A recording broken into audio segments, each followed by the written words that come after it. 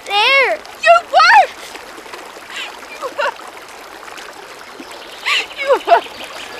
Trudy, please, I don't know what to do. I don't care what you do! Just get out of my sight! I hate you! I don't want you to ever be anywhere near me again! Okay, welcome to Series 2, Episode 9 of Conversation on Eagle Mountain, a podcast about the tribe. I'm your host, Lance, and joining the podcast panel today is Liz. Oh. Sabine. Hi. And Maggie. Hi. With episode notes done by Matt and myself. So Series 2, Episode 9, the screenplay was done by Joe Boyle. It was directed by Costa Boats. And the episode synopsis were read out by Sabine. Feeling guilty about Brady's kidnapping, Patsy runs away and refuses to return to face Trudy. Back at the mall, Tyson fights for her life, while Lex distances himself from KC as Alice begins to uncover the truth about the explosion. And Ebony goes all out to protect her reputation. Okay, panel, we're going to jump right into the main issue as the episode starts off with the fallout from the previous episode with Brady's kidnapping. So we see Bray soon run off to scout out the immediate area, leaving Trudy and Patsy on their own. And Trudy justifiably lets rip at Patsy, who then runs off herself. Soon arriving back at the mall for help, Trudy's distraught at the lack of priorities and sympathy from her fellow Morats. So yeah, panel, I've got quite a few questions here, but what are your initial impressions of this opening scene? But the baby! I mean, yeah, the baby. Yeah, it was absolutely horrible. Like, the whole situation was bad. I felt horrible for Trudy, but I also felt horrible for Patsy. I mean... So bad for Trudy. Well, yeah, I mean, of course you're going to feel horrible for Trudy, and then you got to see it from Patsy's point of view, too, and realize that she also has feelings. And in this moment, she feels guilty, too. And yes, Trudy, I probably would have ripped into Patsy as well if I was in Trudy's shoes. It's an interesting dilemma because this whole episode is who should you feel more sorry for? Right. Trudy. Right, no, for sure, But like Bray and Trudy stood there, they watched Patsy walk away from Brady. They watched her walk away. And then they left her too. I don't know how far Patsy went away. You know what I mean? Like where she was. And I don't know. It's just a really crappy, hard situation. You can't blame this on Trudy now. Listen, like I said, she saw Patsy walk away too. They knew that Patsy was not with Brady. And then they left eyesight as well.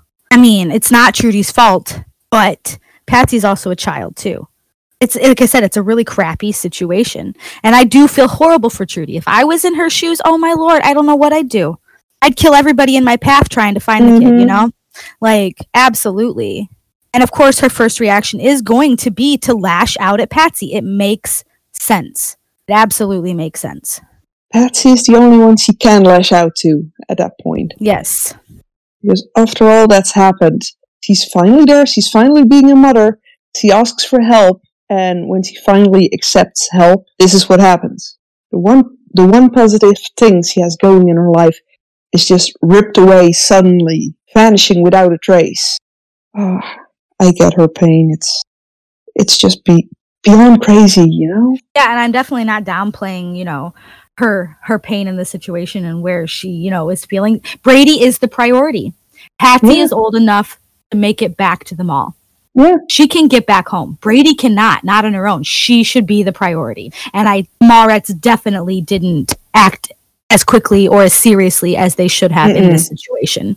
Trudy is not being hysterical for no reason. She's not just being Trudy Moody or Moody Trudy, whatever people want to call her. This is it. This is a moment where she should be acting this way.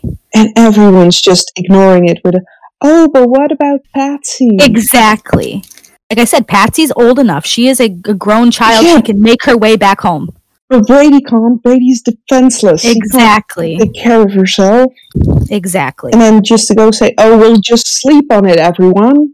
It was still light out when they returned to the mall.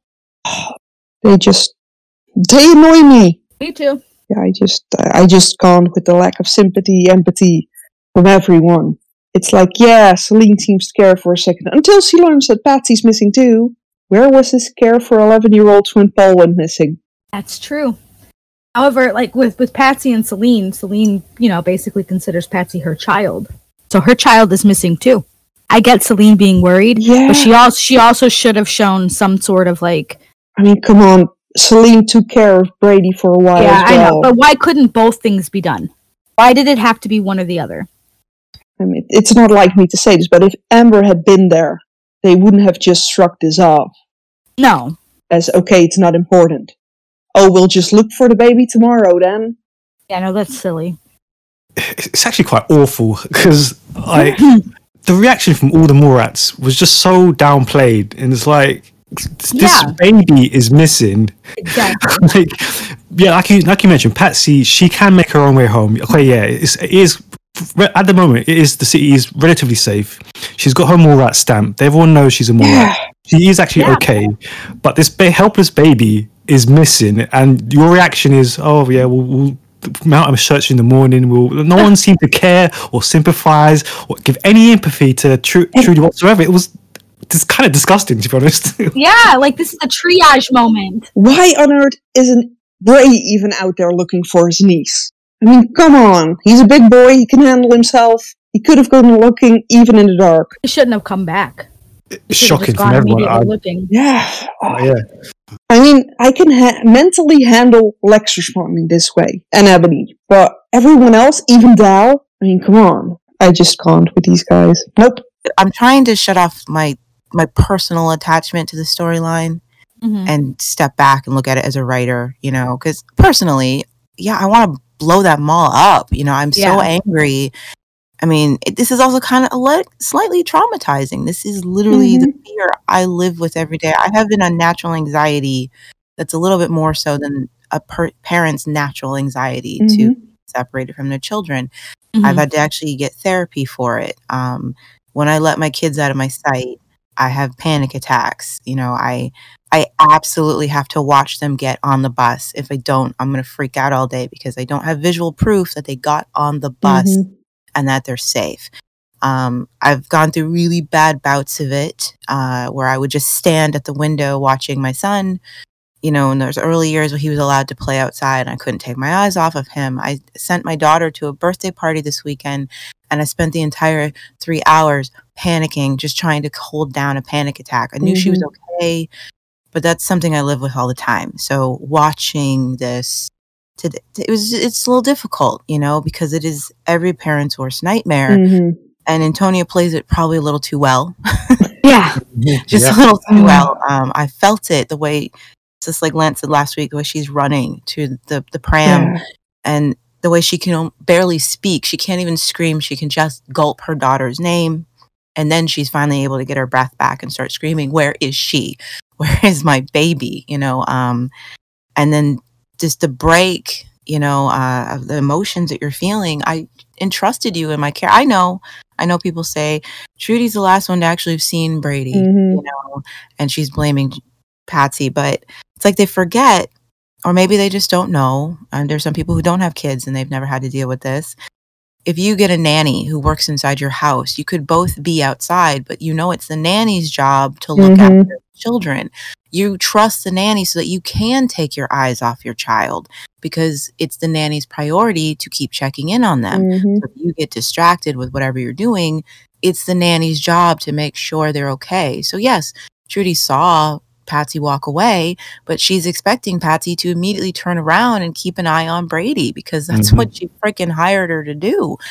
I don't really believe that Trudy is somehow responsible because, well, she was there too. It's like, yeah, that's why she brought a nanny, so she wouldn't have to pay attention to the baby, so that she could engage in a conversation and not think about the child for once.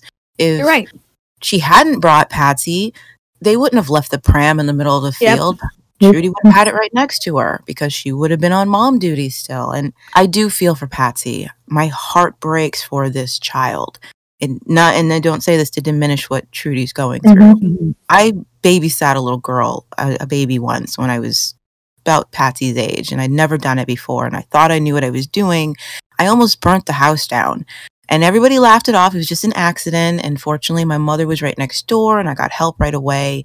But I really was traumatized by the fact that I could have hurt this baby that was in my care, you know? And of course, Sarah Marriage does a really good job expressing her absolute horror of what happened. She loves Brady. She would never do anything to harm this child. And she lost her on her watch the first time she was given this responsibility. And what she says is, Trudy, I don't know what to do. You know, the terror in her voice reminding me that she's just a baby. So my heart goes out to both of them. But I hate the mall rats. Yes. Yes. Whole thing. I hate them so much. I don't. So I'm trying to, like, I'm like, okay, what was the point of writing a narrative like this that paints Trudy as some sort of irrational villain through this? Yeah. I don't know what they were going for. The narrative paints Trudy as though she's worried over nothing because nobody else gives a damn that a baby has gone missing. I don't know why they want to make it a competition between Brady and Patsy being missing. Yeah. Like Maggie says, we can be worried about both of them, you know?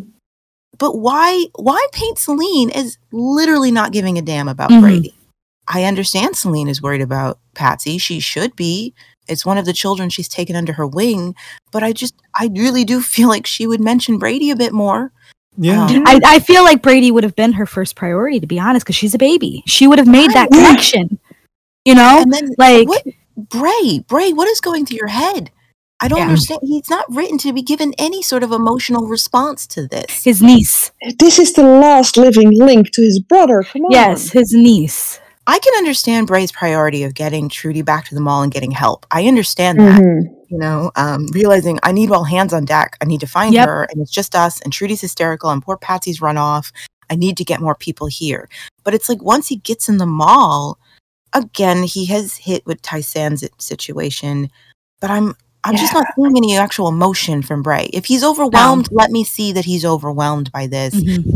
If he's upset and he's trying to internalize it, give me a moment to see that he's actually internalizing some panic that his niece has gone missing and he doesn't even know where to begin.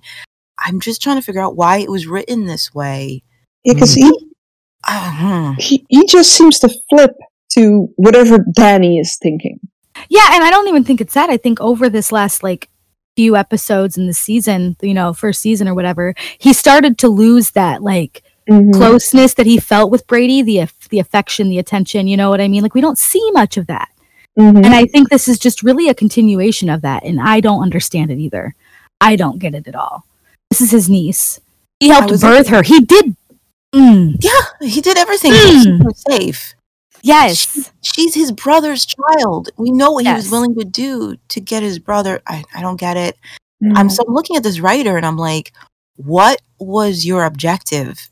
And it just takes me back to episode 1, where they're trying to accomplish way too much to the point that none of it has any impact. It's a cluster of emotions that we don't get a chance to feel. They're trying to do too much here. And I don't know why you would deprioritize Brady's disappearance in this episode. Everyone's showing the proper upset for everything other than Brady's disappearance. Yeah. It's so odd. And you all pushed her to become more attached to that baby. And now she's finally very attached to that baby. And it's gone, and you just don't give it in. Yeah. I'm trying very hard because I'm like, I can't think about this personally because then I'm not going to be coherent. So I'm like, all right, Anna, literally, as a writer, what would be my purpose in this? The only thing I can think of is that Trudy does need a reason for being willing to turn on her tribe mates in the future. And I mean, frankly, I think Brady's reason enough. But maybe they needed more of a reason for her to be susceptible to Jaffa's brainwashing and almost gain pleasure from turning on her friends. Maybe. So maybe they wanted, because I mean, Trudy does take this with her. I really do think she carries this with her. Yeah. You guys never everything with her from the beginning. You never cared about me. You never wanted me. You never wanted me and my or daughter. Brady. Yep. No. So maybe this is a part of it. Maybe they're trying to paint the picture that from Trudy's point of view, it really feels like no one gave a damn and because they clearly don't. But I feel like they're sacrificing these characters to make. I think there was a better way to do this. And yeah, that's a good point. Yeah, because it's just so wrong. Because some of the characters do care. Oh, that's a good point, though. Yeah, I'm trying to find it. I'm trying to find the reason behind why this is written so badly. I can get behind Jack just being focused on the antidote, Mm-hmm. And Lex, he really never cared about Brady He's just trying to cover his or own Trudy. ass. So, yeah, but everyone else. Celine, Dow, Bray. Yeah, I can't. Yeah, it's just not right. It's just not right. I mean, the moment Ellie seems visually the most upset by this, it's just wrong. Mm-hmm. I do love that Ellie, cares. Feels strange that Ellie seems to care more than Celine cares. Yes, more than Bray cares. More than the people who've known Brady for the past year care. It does seem odd that the one character that they had show any sort of, like we need to find Brady was someone who doesn't know her that well. Yeah, and could be. Why choose that character? Right. Yeah. I don't understand. I agree with you guys. Some of them wouldn't care. Some of them wouldn't say anything about it. Some of them would have different priorities. That is fair. Yes. But there are people who absolutely should give a damn about this and do not express caring at all. Celine, again, I understand Trudy's her Patsy's her baby, and I get it. But with Celine's history, I do not see her deprioritizing Brady. No. I can't reconcile that with her character. That's just not Celine. For all her faults, she loves that baby as much as she loves the girls. And she would be saying, we have to find them both. She wouldn't keep mentioning Brady like she's an afterthought. In fact, Celine would be the one comforting Chloe, saying, Patsy's a big girl. She's going to make it home just fine. Yeah. The same thing she said to Patsy when Chloe was missing. She's going to be okay. She's probably hunkered down overnight. She's going to be fine. Yeah. But instead, they have Celine acting as though Patsy's the baby who's helpless out there and can't find her way home. And I don't get it. I don't understand why they wrote these characters not to give a damn about Brady. It's so disappointing. And again, what it accomplishes is creating a narrative that makes Trudy seem like she's somehow in the wrong for being rightfully hysterical and angry. Yeah. And the fans jump on it. How many people I love it. feel like, yup, look at Trudy. It's her own fault this happened. She's being unreasonable. Who cares? Because the narrative has literally planted that in their brain. And I don't understand why they would do that. I mean, and you can tell that they wanted her to come across as, oh, Trudy's just hysterical, because they even reused like some of those old clips of her on the bed. It's like, why would you do that? Yeah. Such an important scene, and you'll do your why? And on a personal note, it just makes me angry at the writers more so than I usually would be, because you were downplaying the trauma of a parent whose child's just gone missing. Yeah. This isn't funny, you guys. This isn't funny. People live with this every day. Children go missing. Why would you act like it's not a big deal just because it's part of your plot and paint the parent who is feeling this and going through this as, oh, it's just another day, another tantrum for Trudy. And it makes me personally angry, especially because, once again, how many kids go missing and are never found? They have no idea where to look for this child. She can't ask for help. She can't crawl home. She can't even tell anyone her name. She's a baby. And how would you go about finding? You don't have the resources, that you have in the real world. The pre-virus world, the TV, the news. You don't have that. I just have one thing to say to people who watch this and downplay Trudy's trauma and what she's going through and think it's funny. I want you to think, if this happened to you, how you would feel if the police that you have called to find your lost loved one reacted like the Mallrats. And now I want you to tell me Trudy's being irrational. Okay? because it's like, if this happened to you, if someone you cared about didn't come home and you called the cops, and they were like, yeah, it's a problem, but we are swamped. We have so many things going on. That's exactly what it was too. If we can find your kid or your mom or your dad or whoever, we'll try. We'll look into it. But in a couple of days. Yeah, come back in 48 hours and then we'll know if they're really missing. Tell me. It's terrifying. And she knows that someone has taken her child. This is a baby. You know what I mean? Like, someone has taken this child, and the Mallrats are just like, okay, yeah, that's a problem, but this is more of a problem. You know?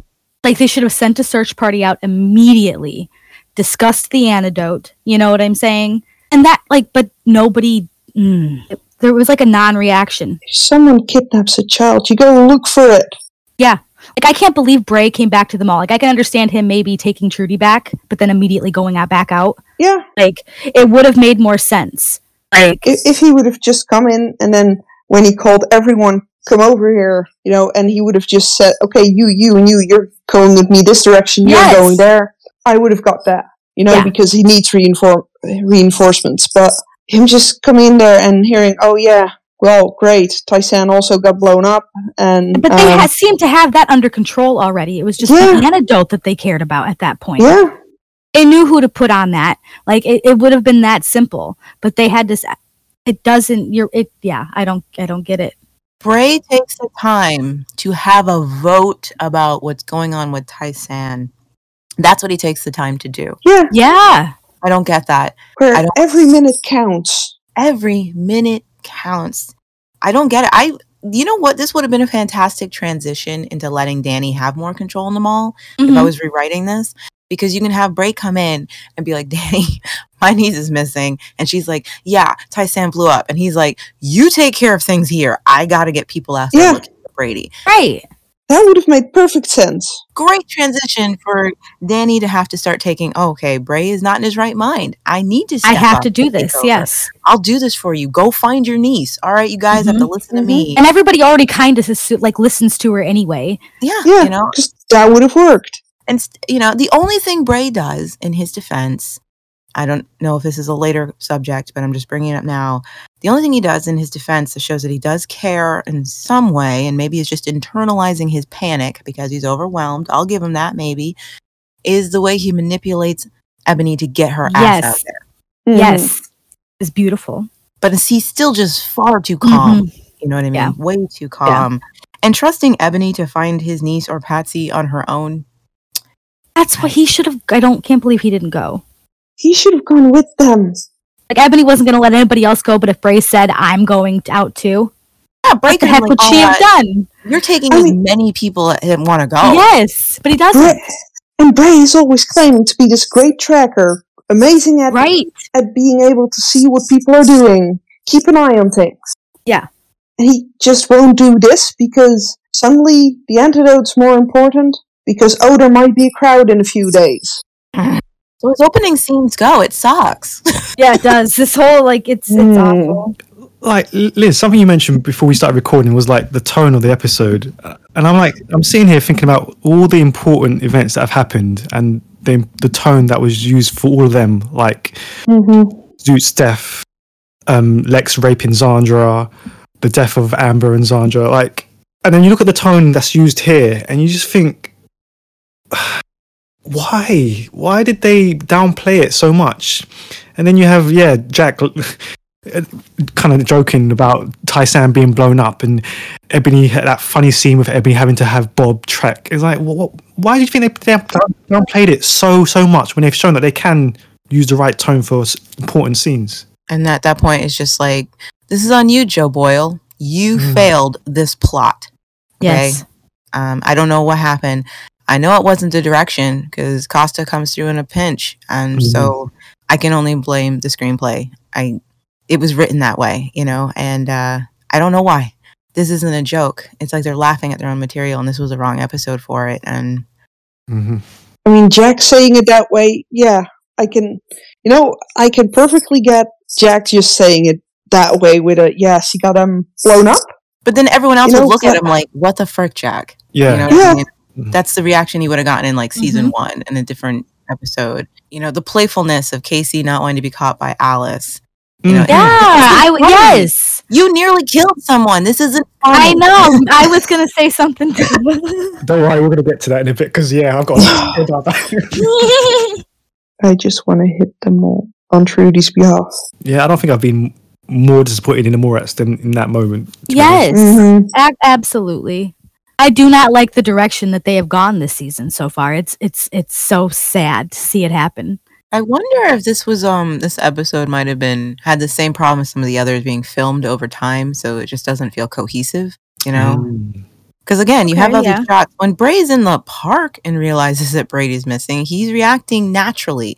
He looks panicked. He's searching. He's looking. And then he's like, Trudy, he doesn't even know what to say to her. He looks upset. But all the shots of him at the mall, it's like, this is another day, Yeah, they probably did that because just it's the weren't same filmed. scene, They were filmed so far apart that it was hard for the director forgot to say, yo, remember this is where your headspace has to be. Your niece just went missing, and it's very disjointed.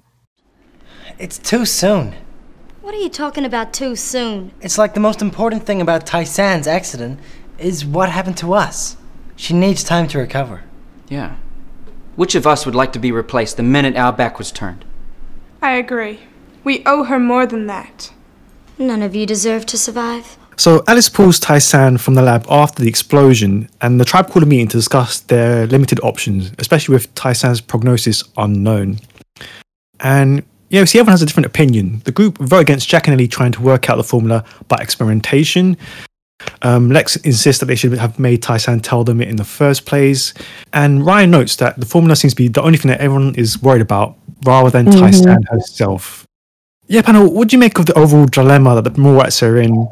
I love Ryan in this moment because he's actually the person who cares about her, about the person being injured. It just shows who Ryan is, Yeah. And I love seeing it. Like when he started talking, I go, oh, there he is. It was just really nice to see someone, say it. Because you see Alice being concerned about Tai-San, you see Ryan being concerned about Tai-San, and everyone else. It's just about, okay, so what does this mean for us? Right. It's a good conversation, because I can understand all the points that are given. My humanitarian side is like, dude, give the woman 12 hours before you write her off.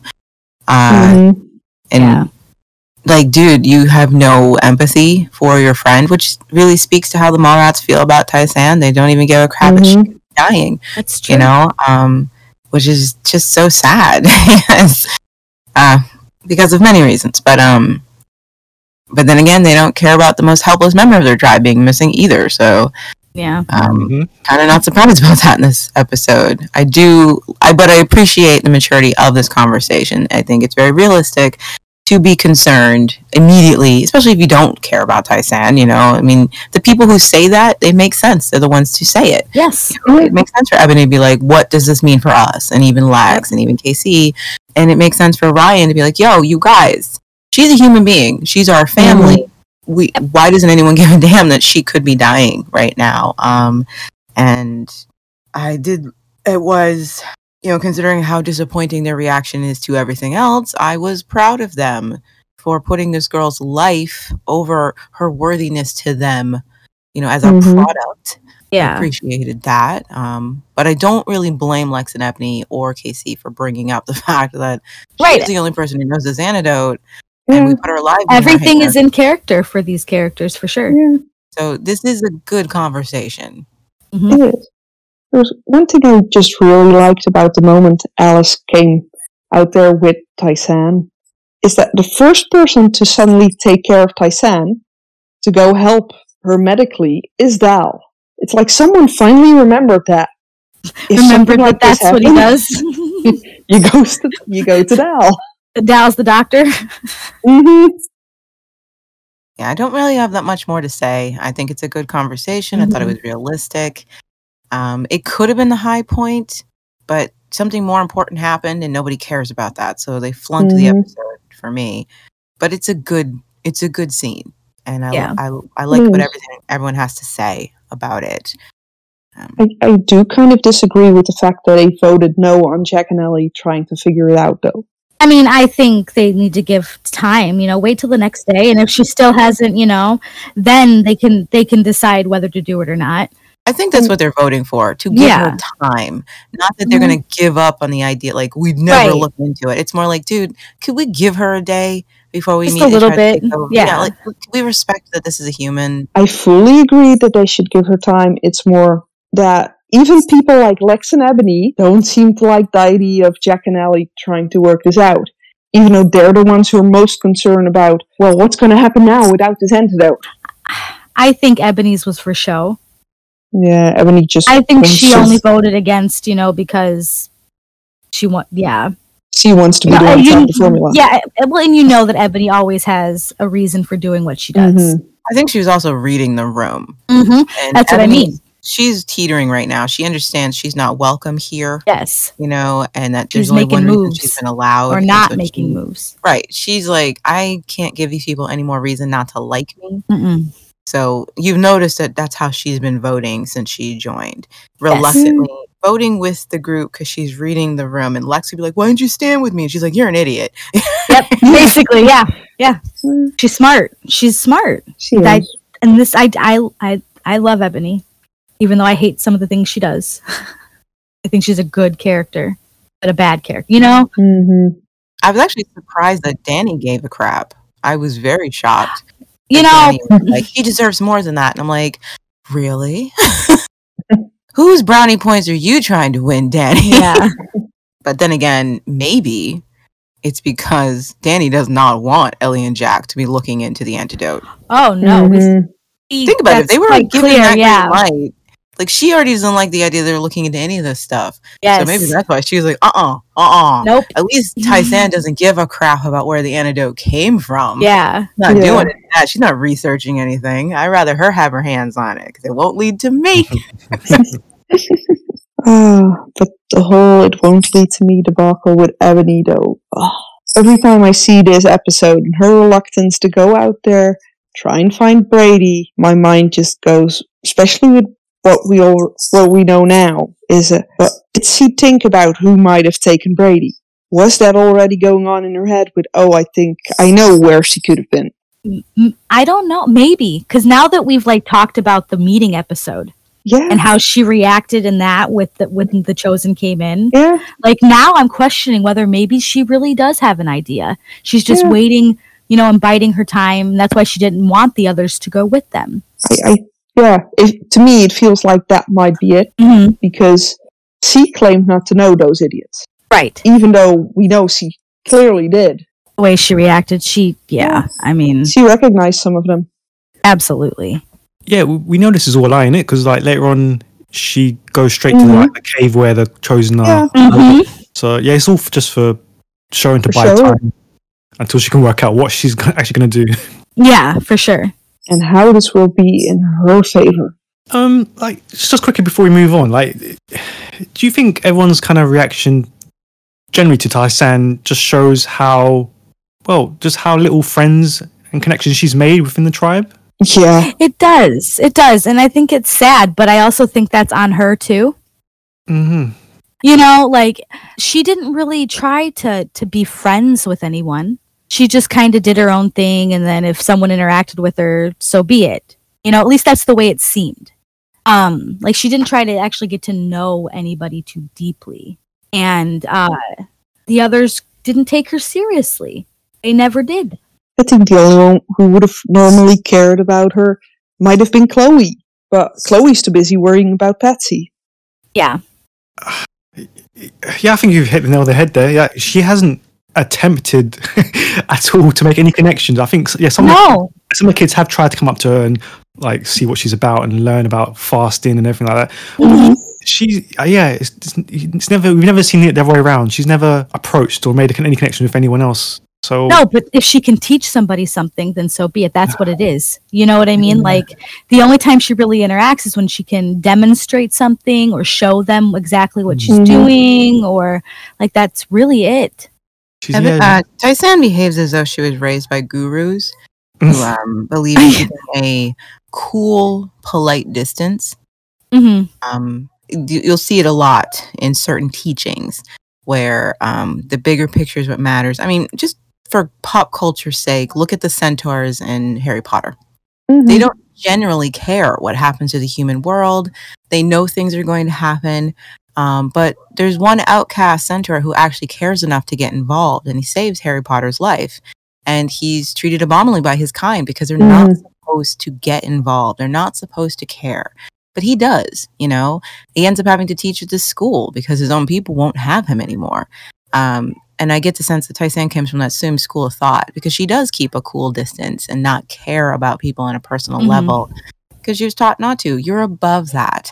You're in a higher plane, you know. And it's part of her character arc this season, learning that to have interpersonal relationships requires investment from you. Yes, it makes you vulnerable. You can be hurt.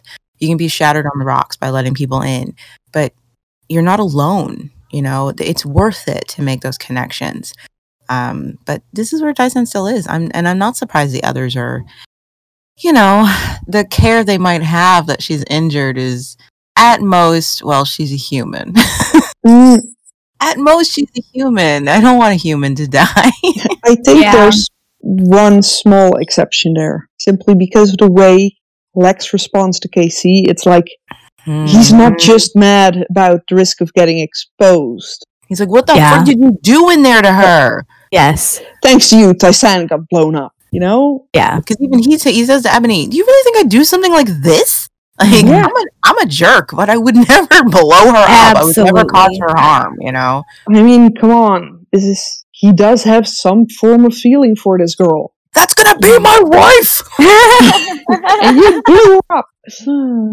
Yeah, I do definitely I agree that Tai-San's distance from people definitely affects how they feel about her. They're not heartbroken she's hurt. They just feel bad in the sense that they'd feel bad about anybody being hurt. Yeah. Like, oh, crap. And that sucks. Mm-hmm. I think it sucks. Like it just this, like I said, the whole like family like dynamic of the tribe this season just isn't really there. And I think we're seeing that more because we're seeing Tai-San, you know, she's in the spotlight now. She wasn't in the spotlight before. She was just kind of a side character, you know? And now we're really seeing that, no, she didn't really make connections with people. This is just the way that she is. It's sad, but okay, you know? And I don't know. It's sad. It's just sad. It makes me sad because they don't really feel like the mall rats anymore. Tragic. And I do think that is a point of season 2 where they feel less like a tribe and more like a drop-in refuge, which they officially turn into by season 5. But but I think that there is a point to that because if I got anything from season 2, it's that the Mallrats were ill prepared for what they decided to take on.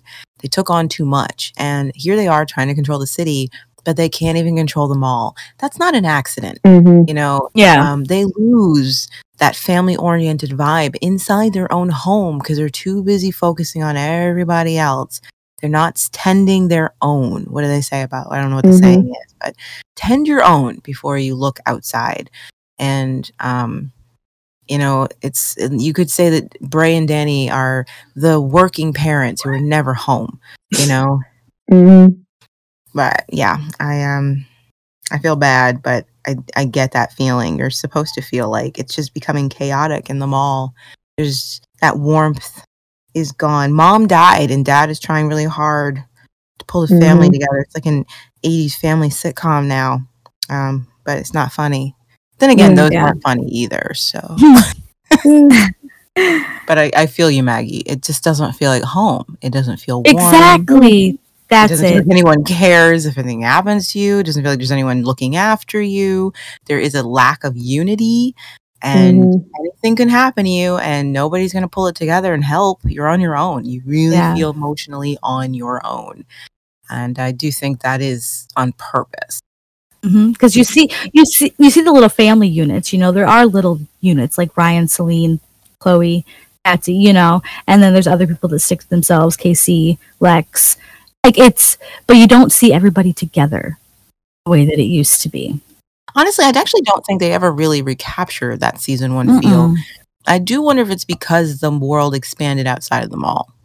It probably is the benefit of season 1. We wanted to see so much more of the world. We always lamented that, like, oh, I wish I could have seen more of the world. But what we end up losing is that sense that the mall is all we have. Yeah. You know? And that's something they had to sacrifice by expanding the world.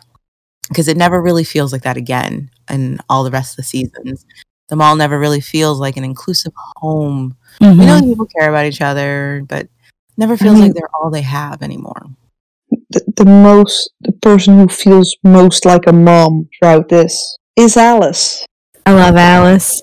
Of course, Alice would rise to the top of the episode. Absolutely. Because she's the only one getting anything done in this episode. Yes. Yes. And the moment Alice isn't watching Tysan, who does he trust enough to watch Tysan? Her own sister. Yeah. You stay here. Keep an eye on these lackeys. You don't know what they're doing. Ellie did say they're nice, but they're a bit dozy. Yeah. Well, she was right there.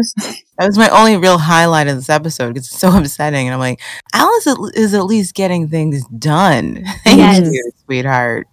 She's like, I'm going to find out who blew up that lab. No change? She seems to be breathing a little easier. You had a break? I'm fine. God, this is the least I can do. Well, hold on, Alice. Accidents happen, you know? Accidents? Well, that's what it was, wasn't it? Well, who'd want to kill Tysan? But this isn't Tysan's doing. She's not that careless. Alice, the most careful... Look, I had Dell check it out. It's still in perfect working order. Yeah, let's move on to that because suspicious of the cause of the gas leak, Alice does her own investigation and realizes that KC must have been responsible, and she vows to find proof. Fearing her wrath, Lex refuses to help KC and flat out leaves him to defend for himself, vowing to deny everything. Panna, what did you make of the different interactions here between Alice and KC and Lex and KC? And what did you make of KC's complete lack of empathy concerning what he'd done to Tysan? I don't know if it's a complete lack of empathy. He's a scared little boy. Come on, complete. I think he is more worried about his own skin at this point. Yeah. Like, what if she dies and what is going to happen to him? Like, he's already... and he's already messed up with the water, you know? Like, they already know he did that. Like, the trial. But it makes sense for his character. Yeah. And it also makes sense for Lex to react the way that he does, because who are they gonna believe, Lex or KC? KC. I mean, KC was at the lab. I know, but Alice, I don't know. Alice is tricky when it comes to Lex. Alexi. Come on, we can't give him a pass for this. He I'm has not gonna give him a empathy pass. at all. He's just worried about Alice is going to find him. He doesn't care about what has he actually done to Tysan. I know, yeah. He cares about his own skin. I didn't mean to. That's it. And no, come on. Well, let's not forget, he's the same age Chloe and Patsy are. Yeah, but it just kind of really shows that Casey's always had to just survive. Yeah, he looks out for number one. Yeah, he's always had to look out for himself and only himself. Guys, no, we can't just let him off like this. I'm not letting him off. He's absolutely responsible. It was a really crappy thing to do. Come on, dude, don't touch things. But for him to think of his own hide and be afraid of Alice, yeah, I totally get that. That makes sense. Absolutely, it makes sense. I hate that he calls her Big Bertha. Yeah, it's not nice. But, he's... I think he has a right to be terrified, because if she'll find this out, then mucking out the pigs isn't the worst punishment he'll get. Right, and he's out on the street again. Yeah, his first immediate thought is, oh my god, what's going to happen to me? Because that's always the way it's been. Yeah. I'm not saying it justifies it. I'm not saying it's right. It's definitely not right. He needs to get past that thinking and start thinking about other people. But that's just not who his character is right now. Nor what a child that age would do. Yeah, they would immediately think about themselves. So his immediate reaction is, I gotta go. I gotta get out of here. Well, not every child. Most children. Chloe wouldn't. At that age. Chloe wouldn't. I don't know what Chloe would do. Casey is... He is Betsy runs away, and KC runs away. I'm gonna I'm not saying it's right. I'm not saying it's right. I'm not saying it's right. Like I said, he definitely needs to realize that he is in a tribe now. Mhm. It is not all about him anymore. He has people that can have his back, so he needs to stop sabotaging that. But Yeah, but that's what it is. For him, it doesn't feel like people are going to have his back. Lex surely isn't. And he proves that. Sandra's gone, Mhm. so who will take care of him? Nobody. They'll throw him to the lions. Yeah. Because that's what Lex will do. I mean, obviously, he's going to throw him to Alice, no problem. Yeah. I actually feel bad for Casey. I know it sounds crazy. It was his idea, though, to do all of this. It was his idea. Hear me out. I don't mean in that, oh, he's just an innocent child. He doesn't know what he's doing. He's a victim. I don't mean it that way, because that's usually my take on Casey. No, I feel bad for Casey only on one front. Casey is fully responsible for what happened. He shouldn't have been in that lab, he shouldn't have been messing with anything, and he nearly got someone killed. The game, this is not a game, little boy, you know? Yeah. The things you're doing are not harmless.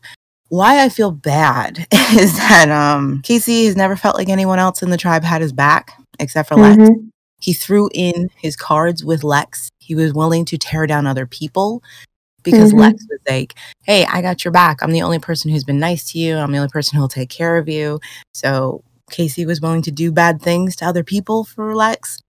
And he's learning the worst lesson for kids who end up in this kind of lifestyle. That even the person he depended on doesn't care about him. You know, as soon as he falls into trouble, Lex is like, you're on your own, kid. Sorry. Yeah. You know, and I feel bad for him because that's a really rough lesson to learn. Someone did that to Lex, and Lex is now perpetuating it onto Casey.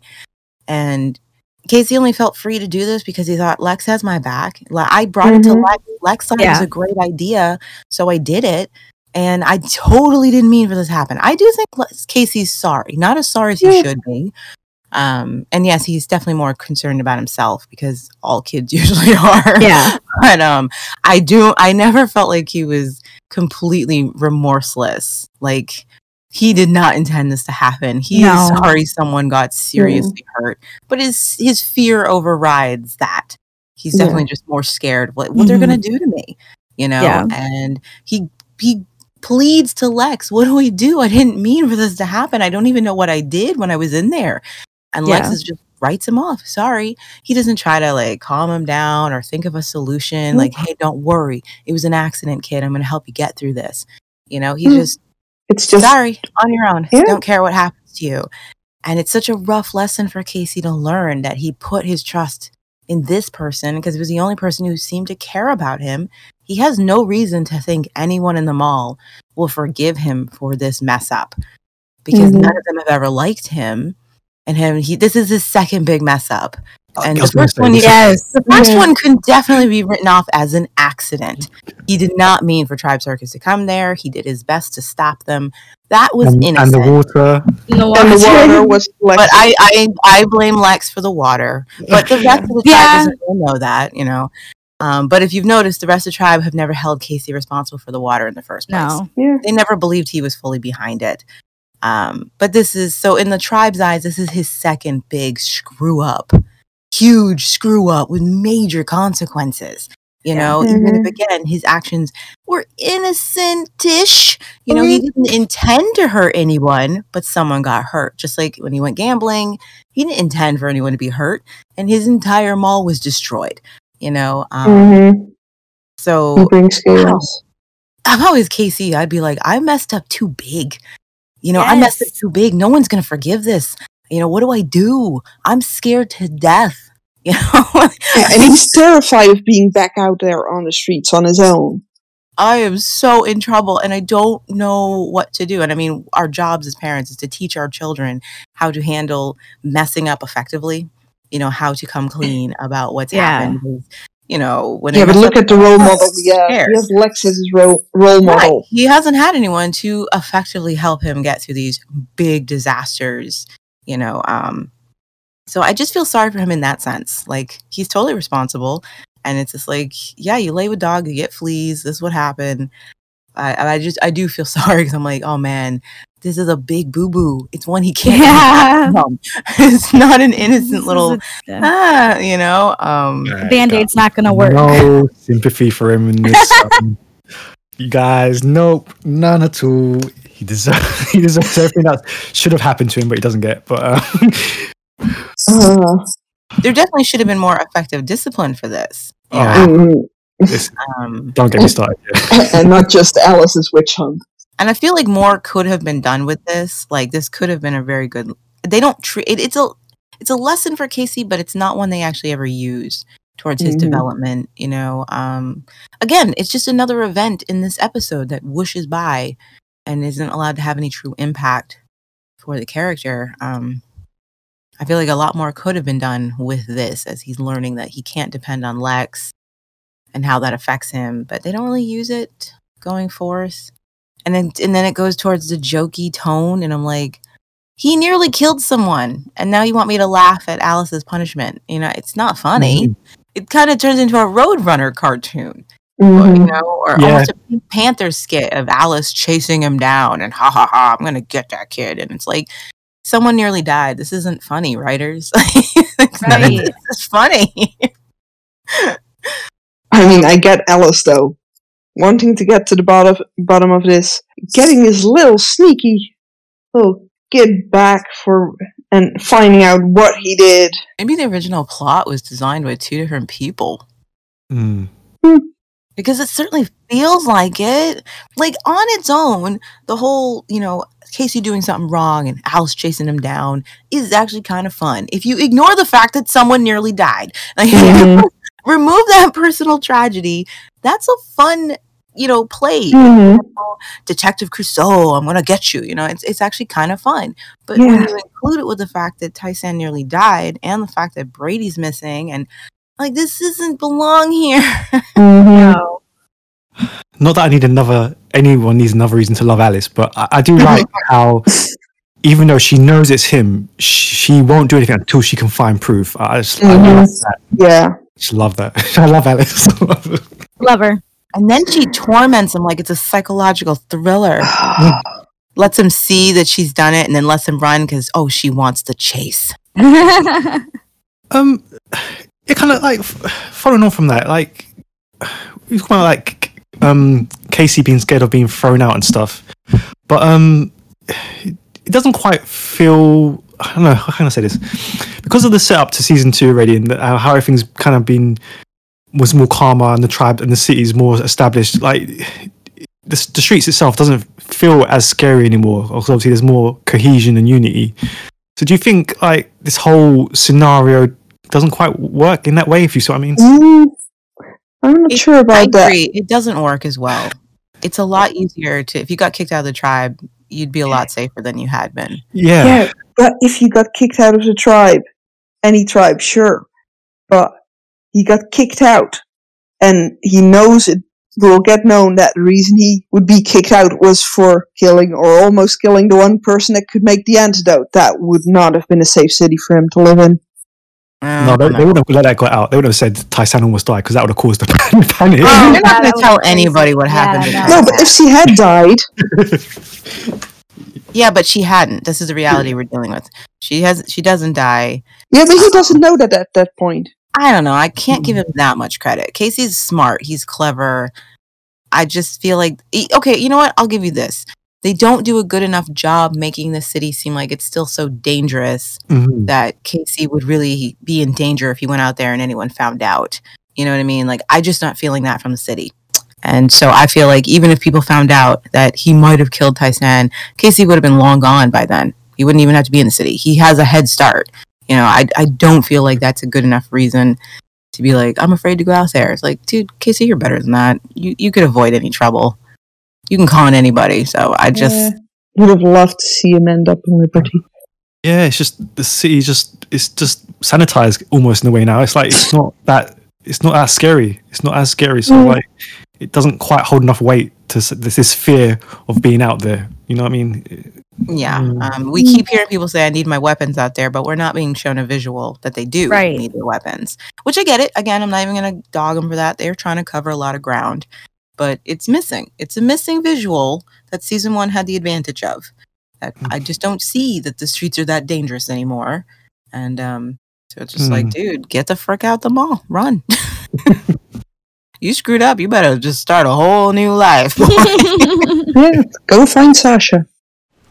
Think what you like. Oh, you wouldn't say that if you knew what the others really thought. So, tell me, Bray.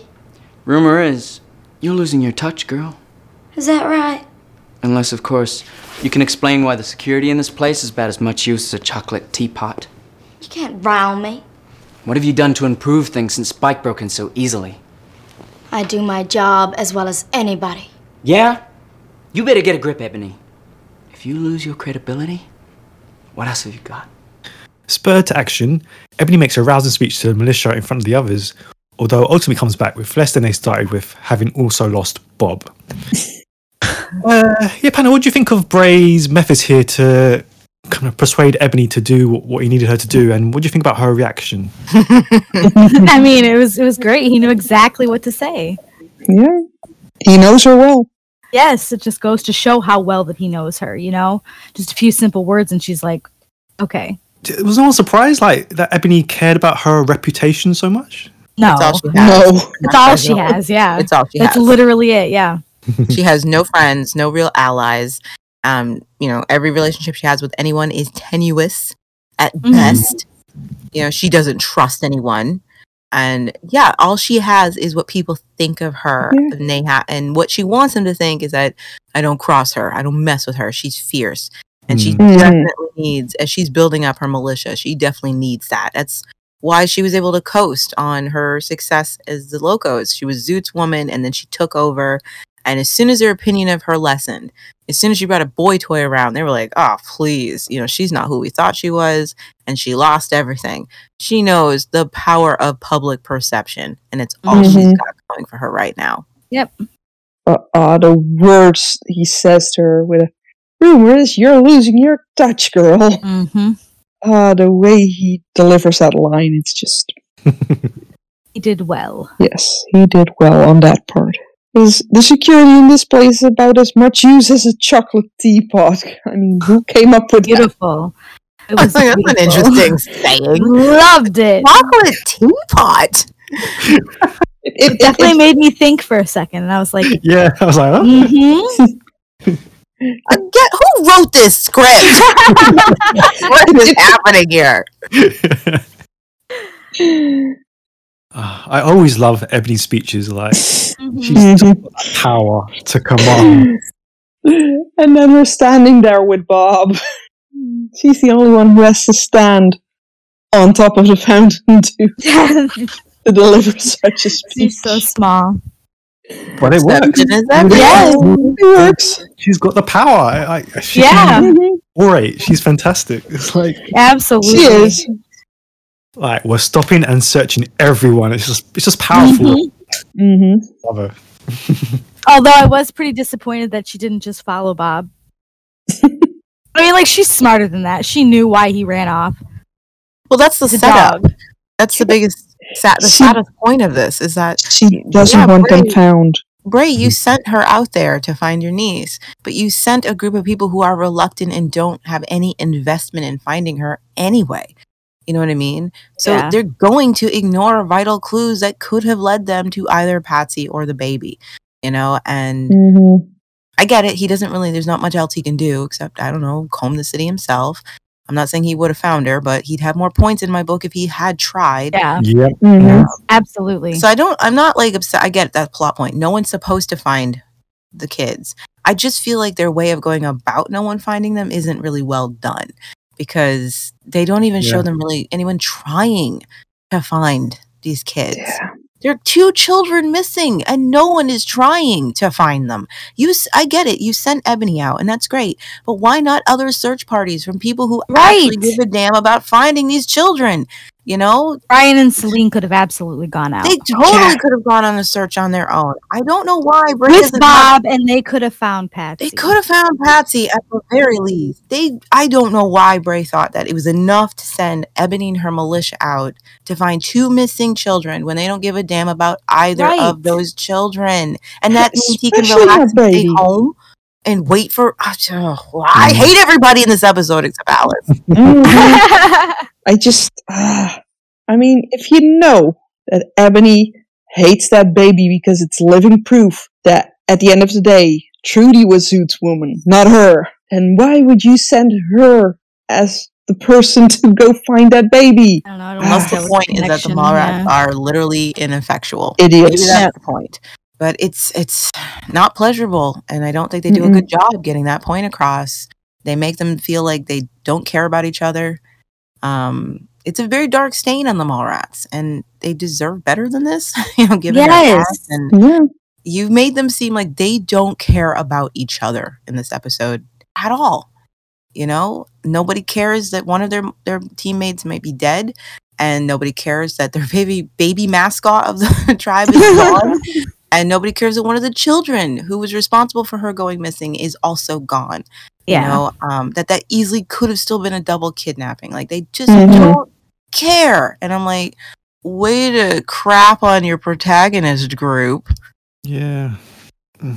I do like Casey's part in the trying to find Patsy. Oh, I laughed at that part too, though. Because it makes sense for kids their age. Okay, well, fine. Under immediately, for Pete's sake. He did. I hate these people. I hate them. He did find her very quickly. I was like, well, that was easy. Does he just always look inside of garbage cans? Did she make a noise? Because I wasn't sure. She made a noise. I hated that scene, I'm afraid. I really hated it. She was making a noise in the bin. And, yeah. I'm sorry. And then, well, I'll tell them about your pictures. Okay, well, bye. Like, okay. Yeah. I mean, he probably at first thought, okay, if I find Patsy, then I'll have done something good. Right. And they might keep me instead of kick me out when Alice finds out the truth. But when she didn't want to cooperate, he was just like, okay, she's going to tell on me. Never mind. I'm leaving. Good luck. I don't like this scene either, Lance. I don't know. It made sense for them, though. Like it. Oh, it makes sense. I'm not saying it's like a bad scene or anything like that. I'm saying I personally just don't like it. I don't like it as a writer because if you're going to keep comparing Patsy's disappearance with Brady's, then we have to not know where Patsy is either. The minute you show me that she's safe in a dumpster, I don't give a damn. Yeah. Stop concentrating on trying to find her. Stop downplaying.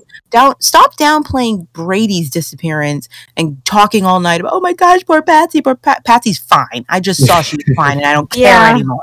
Yeah. If you want me to care that Patsy's missing too, do not show me that she's sitting safely in a dumpster. I don't. Yeah. Also, again, you have this lighthearted tone of Patsy going, if you tell where I am, I'll tell them about the pictures. The pictures that caused someone to die, almost. Yeah, but Patsy doesn't know that. I know, but the point is we do. We tone. Do, the tone. Yeah. I know. The tone. But I mean, I get why Patsy gets to say it that way because she has no clue that Tyson got blown up.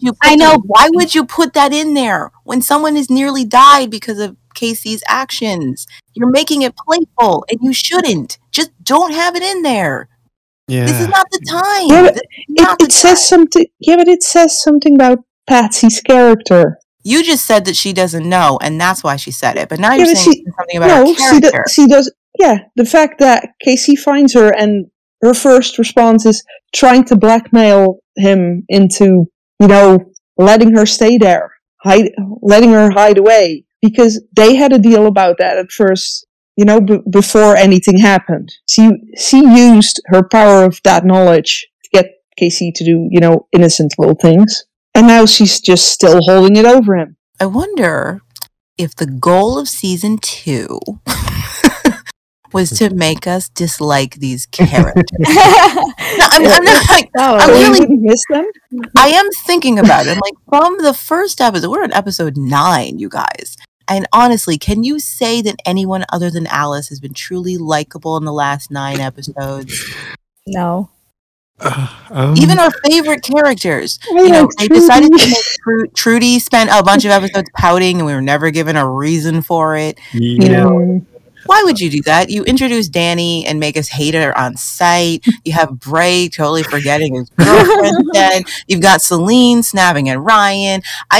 Did they just want us to hate everybody It's only 9 episodes in.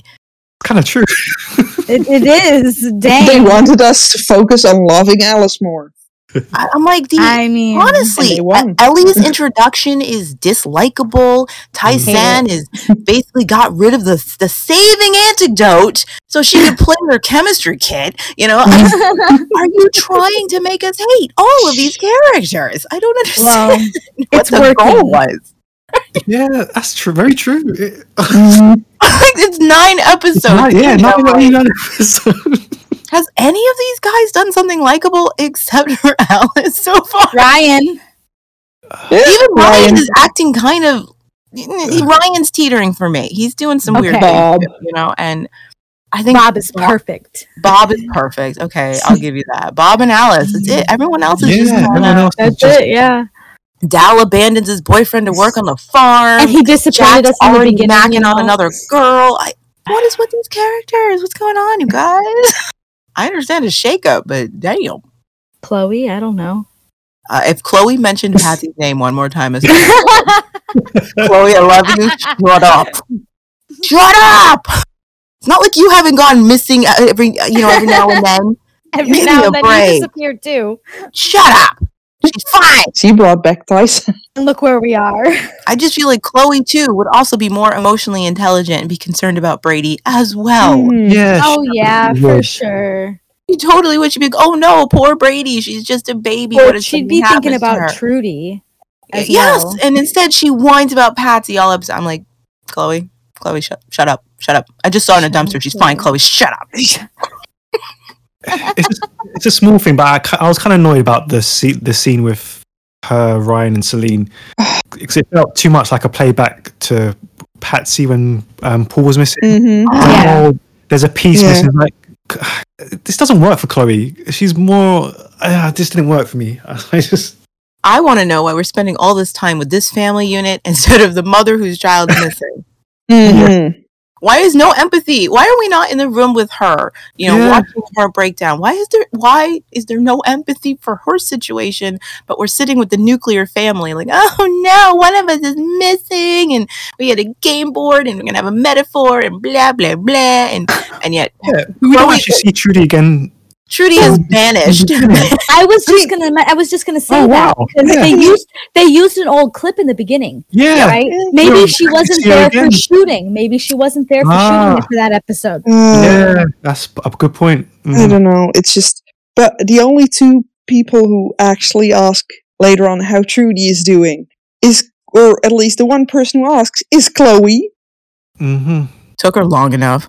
Yeah, but I mean, Chloe asks about it, and then Celine instantly goes with a, I hope nobody's forgotten about Patsy. Nobody can, because nobody stops saying her name this whole episode. And then later on, the only other person who seems to care about Trudy is Ellie with her. So what's Trudy do in the meantime? Wait in line? Yes, thank you, Ellie. Yes. That's Oh. why am I appreciative of Ellie this episode? Come on. Me too, girl. I understand. Because she makes sense and now she gives a damn. She does. She doesn't even have to. She just does. Yes. I hate these people. And she also does care about Tai-San. You know, I think she was okay with Alice saying you stay here. Yeah. You know? I will. It's like you said, Maggie. You can do both. Mhm. Yes. And I love both of these stories. Yes.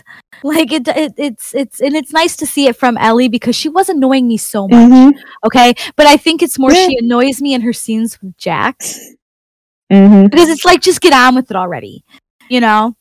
But it was nice to see somebody show that they can actually care about two different things because she's a realist. She Mhm. understands that this is how real life works.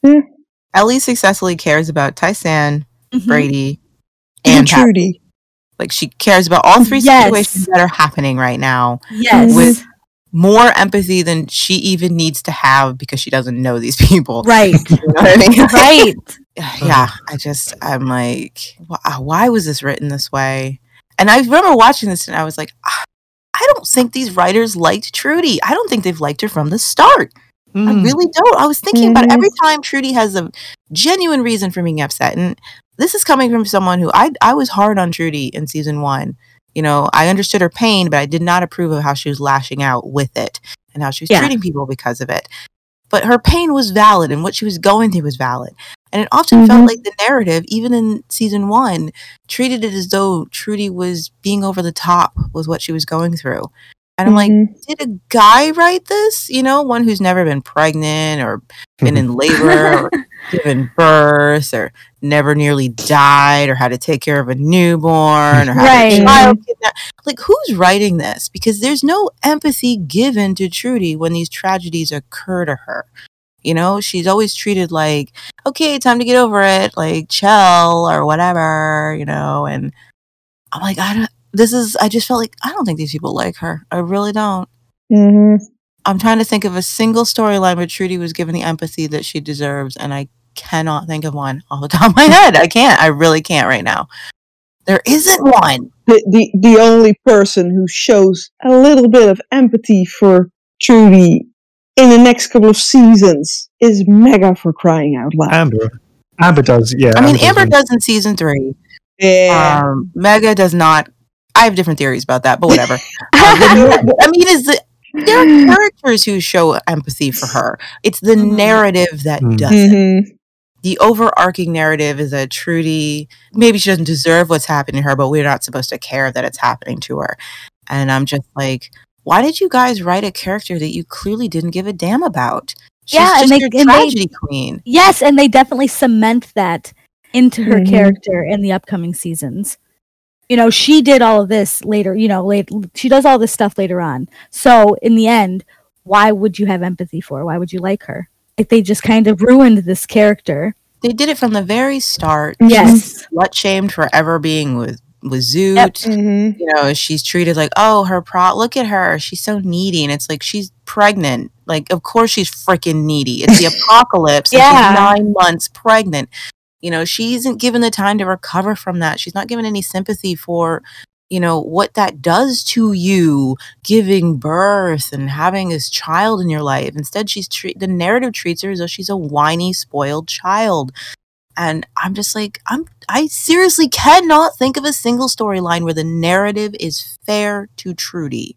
And it teaches the audience not to be fair to her either. Unless you've lived through what Trudy's going through, it's only then you're like, oh, wow, I'm looking back at it and I understand why Trudy was that way because I suddenly went through that. But they do not try to make her relatable for a younger audience. No. You know, can't argue that Trudy gets really... yeah.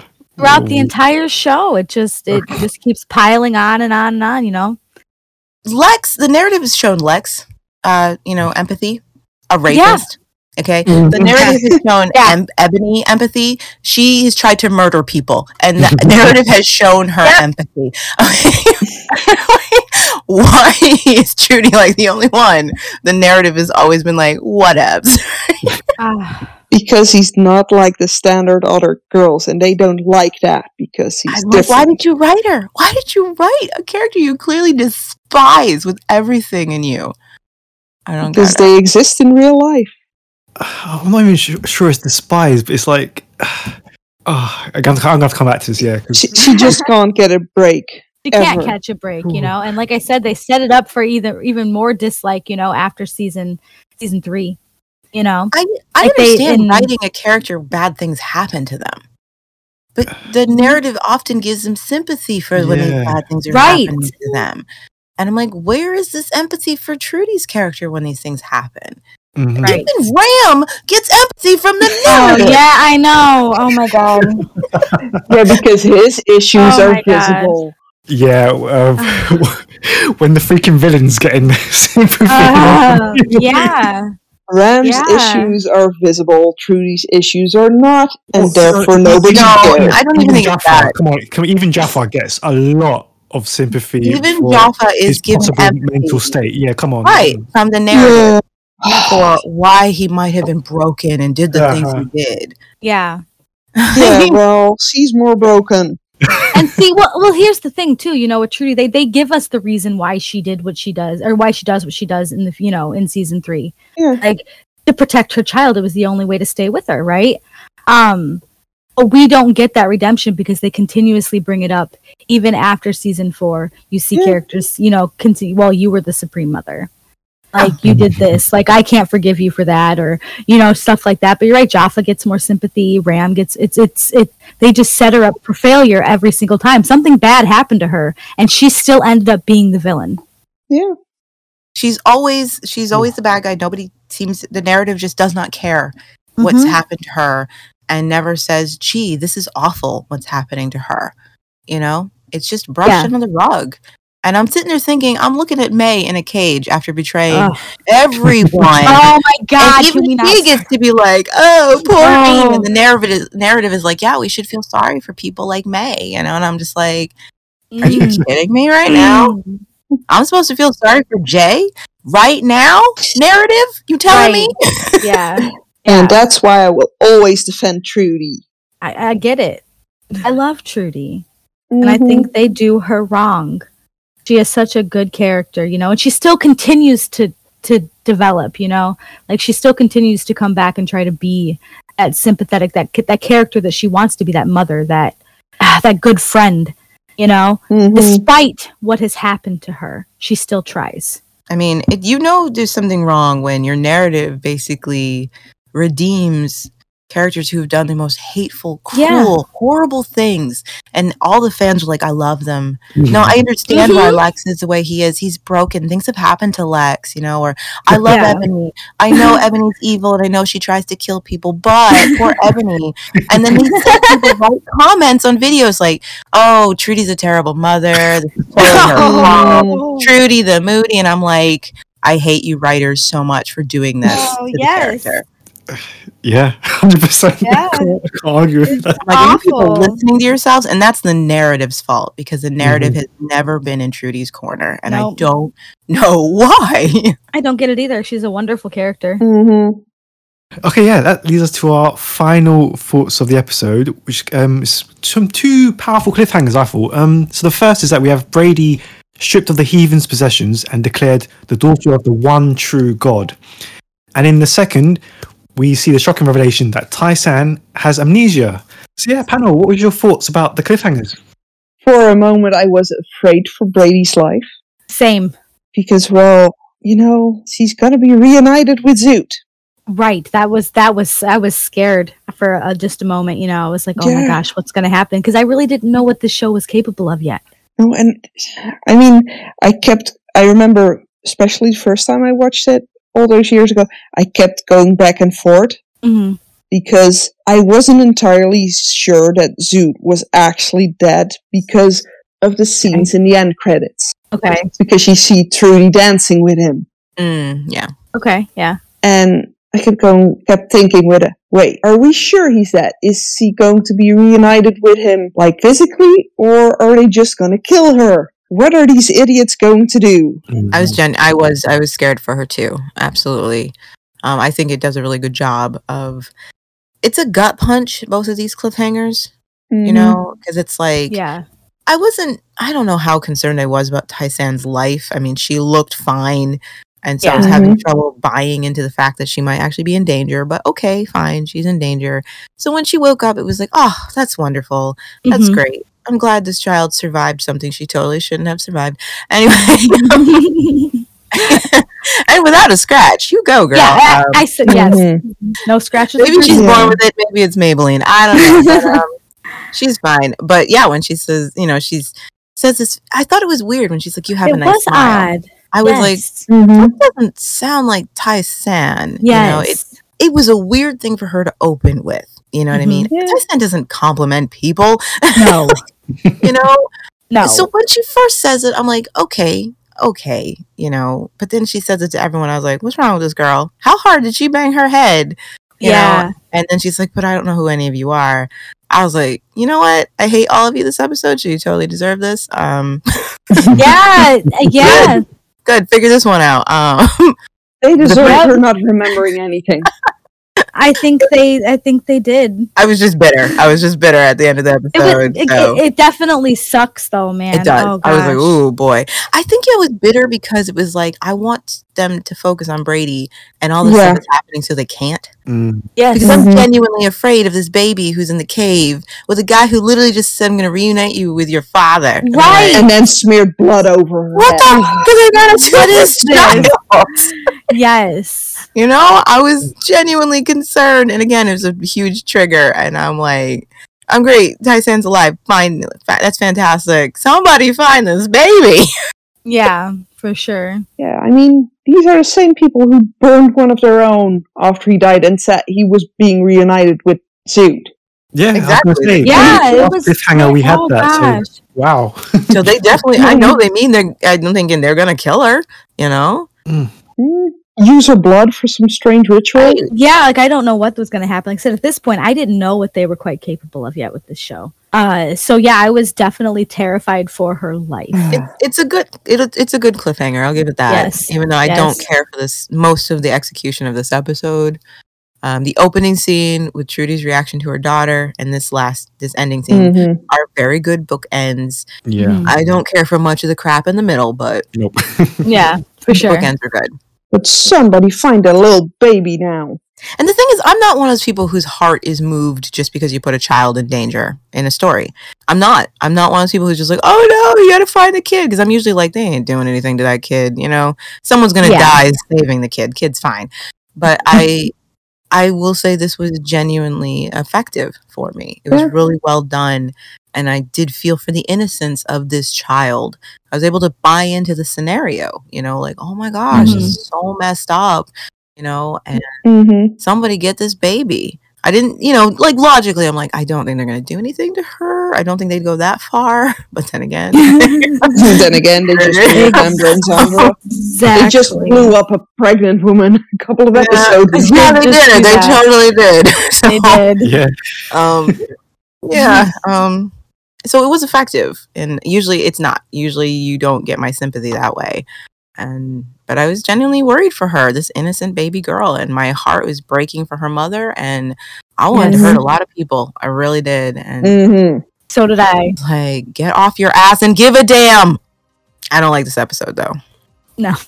It's got good points, but as a whole, I think it's an incoherent total mess. And it's dumb.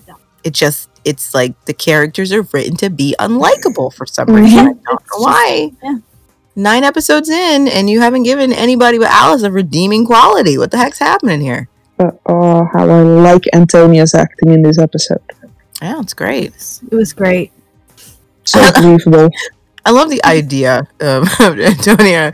Like, they're like, action, and she just lays it on the floor, and then she's like, okay, I gotta go. Okay, good luck filming the rest of the episode without me. Bye. Just turns it off that fast. Okay. I don't know how she and Sarah Major did that scene because that was fantastic. Yeah. Just when Trudy she just can't even speak. She's just visibly shaking. And I'm like, whoa. Patsy looked genuinely terrified. No wonder Sarah's crying. I wouldn't want to act. Yeah, exactly. Like that. Acting or not. I think she might actually kill me. I agree with you guys. They both stole that scene. It's fantastically acted. Sarah Major came through in a clutch again with them tears. Like, you go, baby girl. She knows how to put that shine on. Like, well done, sweetie. And at that age. Yeah. It was just really good. Like, powerhouses. Like, Bray's the odd one out. Like, Dwayne, come on. Let's go. The ladies are stealing the scene from you. Okay, cool. That brings Series 2, Episode 9 to a close. Thank you very much to the panel. And if you'd like to take part in a future episode of Conversation Eagle Mountain, then you can fill out the form over on our website, thetribe.co.uk, or send us a message on our Facebook page. So we'll see you next time for Episode 10. Until then, bye. Bye. Bye. Bye.